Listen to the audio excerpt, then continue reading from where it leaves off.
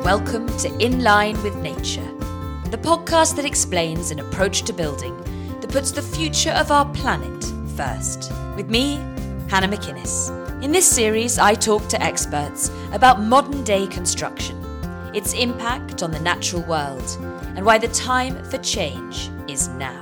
I'll be talking to our series of guests about new approaches to design, reimagining a built environment that's at one rather than at odds with nature.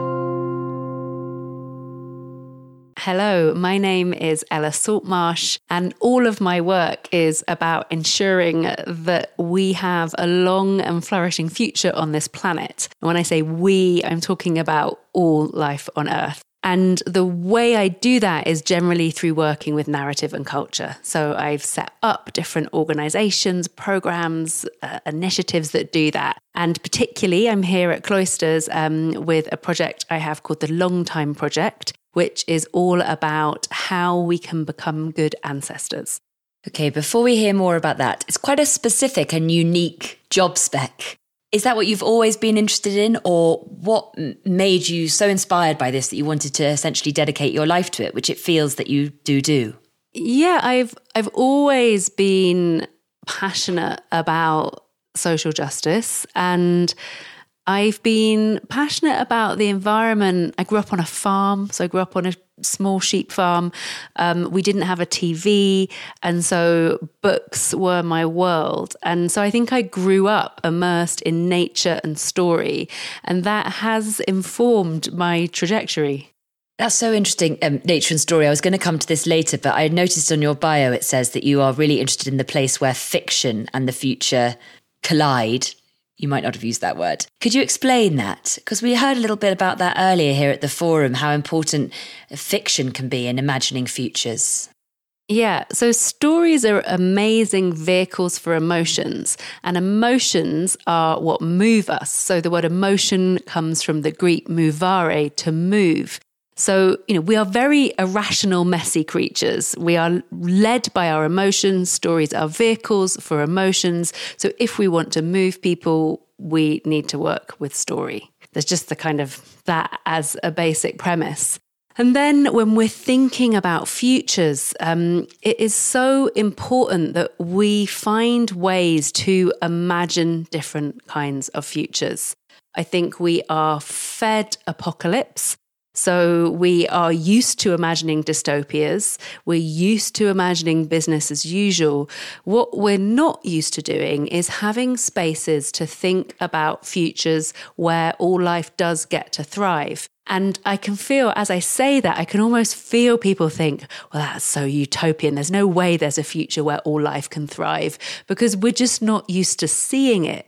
So there's a growing body of work in this area. So there's a load of work around imagination infrastructure, around collective imagination, that's about trying to bring these tools of imagination back to all of us, because all of us can do this. This field of imagining futures isn't and shouldn't be confined to kind of small elites, but instead something we can all do so that we can have a role in building the futures that we want.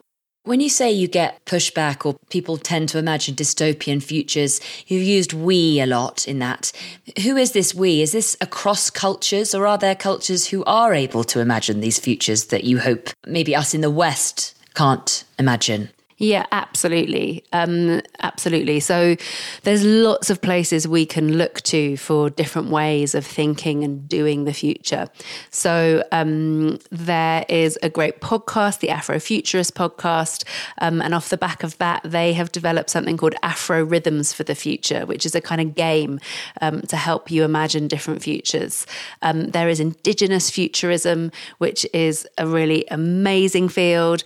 If we look to Indigenous cultures, there's loads of different ways that they engage with the future that are much, much more positive.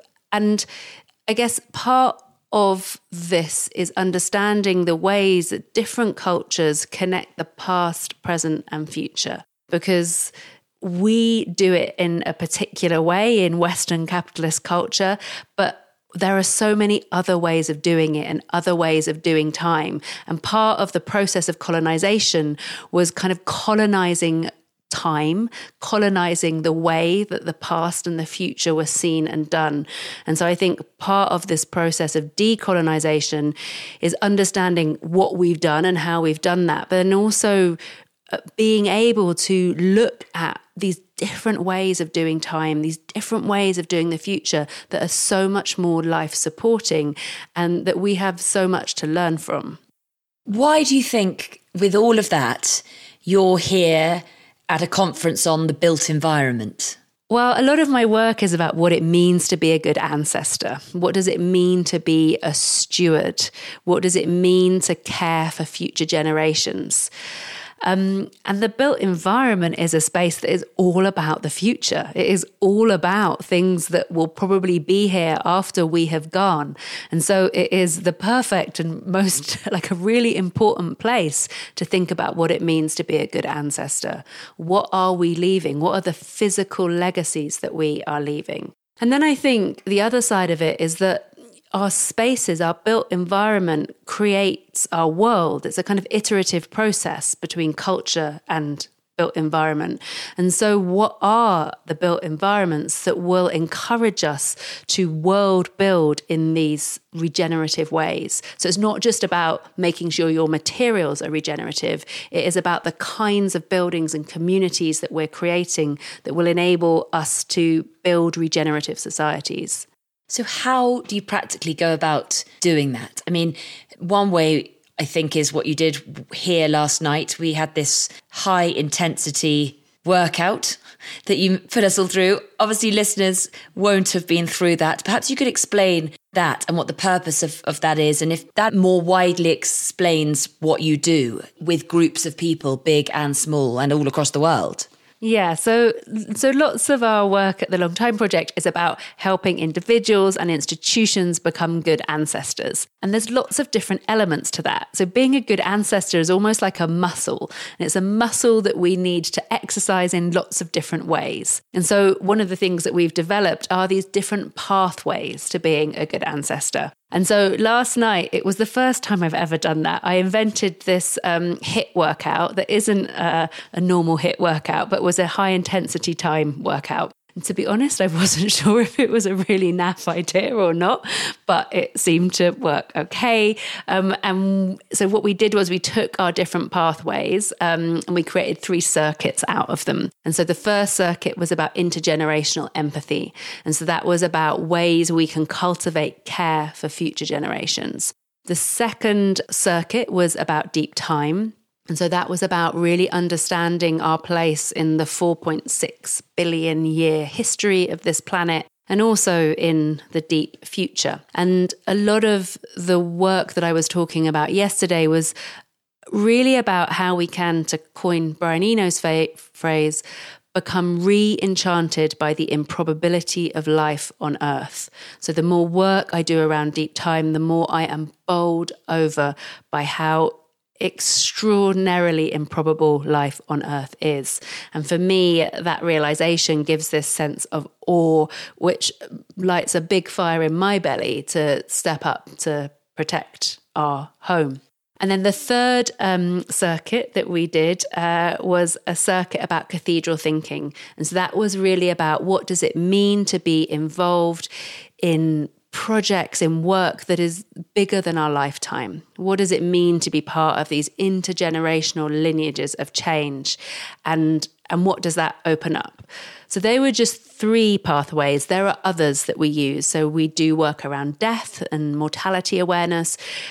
We do work around interconnectedness and the more than human world. So yeah, last night was a kind of sample of some of the ways that you can exercise your good ancestor muscle.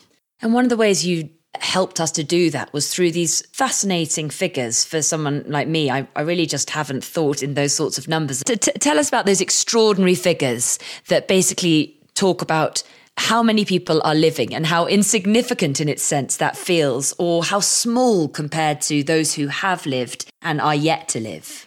Absolutely. Well, I'll give you the figures and then I might describe them visually because big numbers can be quite hard to absorb. So at the moment, there are 7.7 billion of us living on this planet. And if we think of that in terms of a dot, that looks like a pretty small green dot.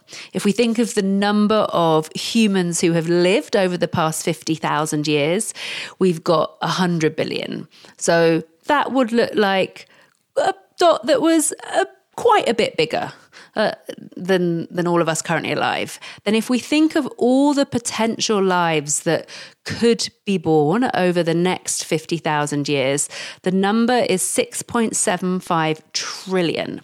Now that is like the most giant orange sun compared to the other two. And that's just human life. So imagine how enormous that circle would be if we were talking about all species on Earth.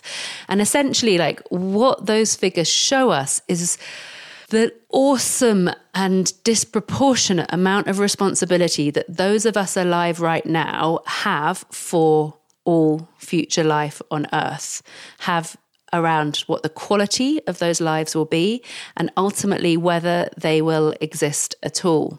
And so that's why it's so important in this moment that we do cultivate our ability to be good ancestors, because that is the scale of responsibility that lies in our hands. And I just want to kind of make a reference. So those figures come from Roman Krasnarik's book about being a good ancestor. So we need to be good ancestors. We're not very good ancestors in the West, in Western capitalized society. In the room last night, and in most of the rooms, I imagine you are invited to speak, are a lot of people on the edge of their seats with eagerness and awareness. And for even them, it's quite hard to take on board what you're saying and go away and practice it. I imagine that mentality. It's such a huge change in thinking, isn't it? This idea of empathizing with future generations. And you're doing amazing work, but how do you also preach to the non-converted and just really get this into the mindset? Well, it's funny because on the one hand, it can feel like a new idea. It is a very ancient idea. But actually, one of the things that I've found when I go out and talk to people across the world is that most people want to take care of the living things they love, regardless of who they vote for, of how they feel about particular issues. They want the people and animals and places they love to be okay. And so actually it is tapping into something that doesn't feel foreign to people, that feels quite familiar, that is an instinct to care, that I think is something to be cultivated and amplified. I mean, that was why it was so fascinating in your example last night, which I'm sure extends to what you do. You asked us to imagine a young child that we know in 40 years and then in 90 years. And you felt such a huge amount of care that they were living in a world you wanted them to live in all that time away when you know that you're not going to be around. And it's fascinating. Can I come back to this idea of which cultures can do this and which can't? Because we've talked about Western societies, but I'm led to believe, and I think the former head of the British Museum said, that actually it's a very British thing not to be able to interrogate our past and use it to look to the future. You know, Germans are very good at it, apparently. They're very good at grappling with the past and using it to help going forward.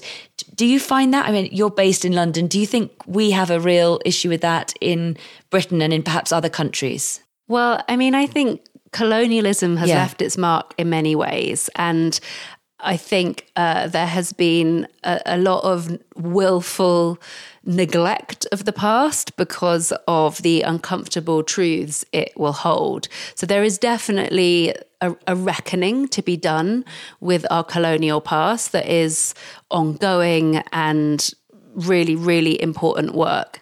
And in terms of the work we're talking about around building the future, I always think that this work is really Janus face. So in order to build the future, we do have to look back. Because one of the things that I find it's really useful to understand is where do the current systems that are limiting our ability to be good ancestors, that are destroying our futures, where did they come from? And the more we can understand where they come from, how they were human-made, how they were a product of a particular time, a particular worldview, the more we feel like we have agency to build the different systems. And if we don't do this interrogation, then it can often feel like the system systems that we live in are almost invisible to us, and they feel like they've been dropped from the heavens. They've been there forever. Of course, things can't be different. And it's so helpful to look back and be like, no. Like this system, this agricultural system or this economic system or this political system, this was how it was born. This was how it developed. And if we want to create different ones, we can. It's so interesting. I think the word systems needs to be interrogated, because actually I think of systems as being quite entrenched. And I'm always questioning people about how we can change systems thinking. But, maybe that word does come with this idea that it's so deeply entrenched and it's incredibly hard to get out of it. And we should stop thinking like that. Yeah, I think that's such a great point, Hannah. I think the language of systems probably isn't helpful. It is helpful in that it is about things that are connected. And it is really important that when we're making change happen, we are thinking about the connections between the things that we're doing.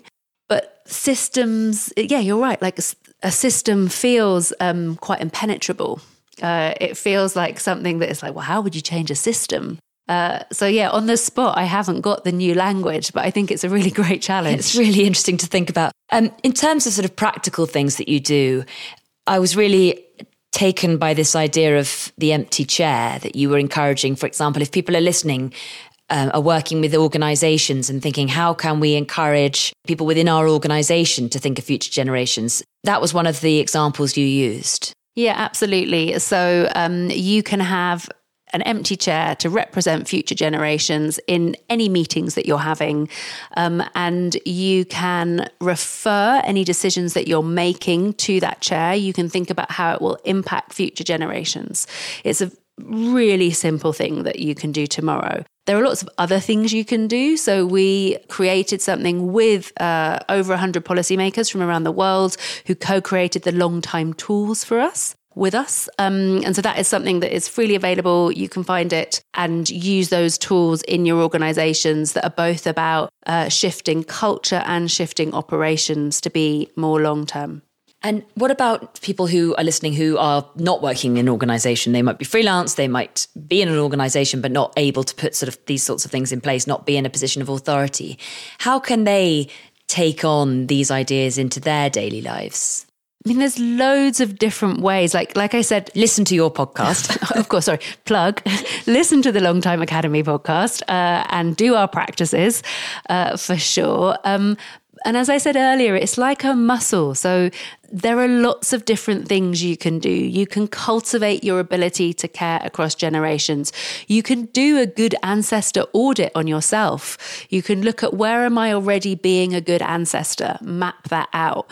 You can look at where is it hard for you to be a good ancestor? What's stopping you from being a good ancestor? What are some of the barriers that are getting in your way? What does being a good ancestor mean to you? Because that answer will be different for all of us. And then once you've done that kind of audit, you can start to look at, okay, so what do I want to change? Where do I want to amplify the ways I'm already a good ancestor? Where do I want to try and address the things that are stopping me from being a good ancestor? And there's lots of resources out there to support you on your journey. That's really interesting. And your podcast is genuinely a very good place to start. And as you say, because you have exercises that listeners do.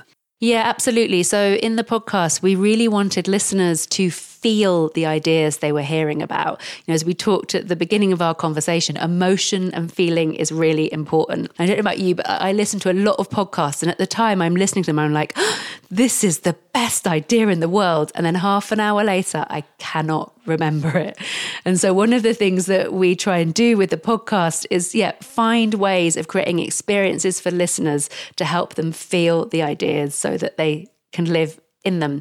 And so to do that, separate to the podcast, there are these 15 to 20 minute exercises you can do. They're kind of like meditations. Some of them are things that we've done, but we've also collaborated with people. So there is a death doula doing a death meditation, the deep time walk, do this beautiful deep time meditation, the Afrofuturist podcast do an Afro rhythms meditation. So there's lots of kind of variety there. Basically, the essence is transportative, is it? Just sort of takes you places that you...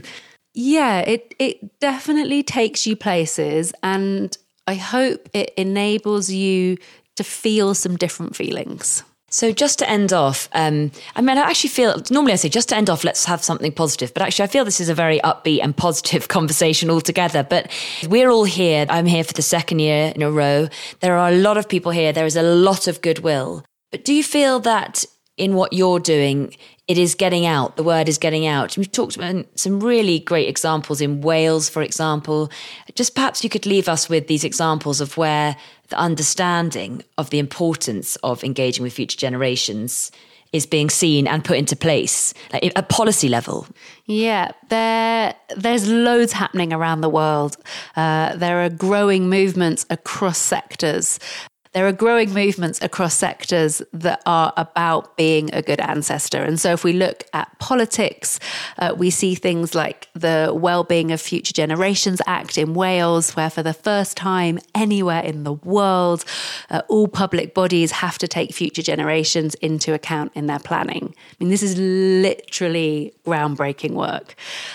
We're seeing it happening with the law, where, after many years of young people taking governments and businesses to courts are finally really starting to legislate in their favour.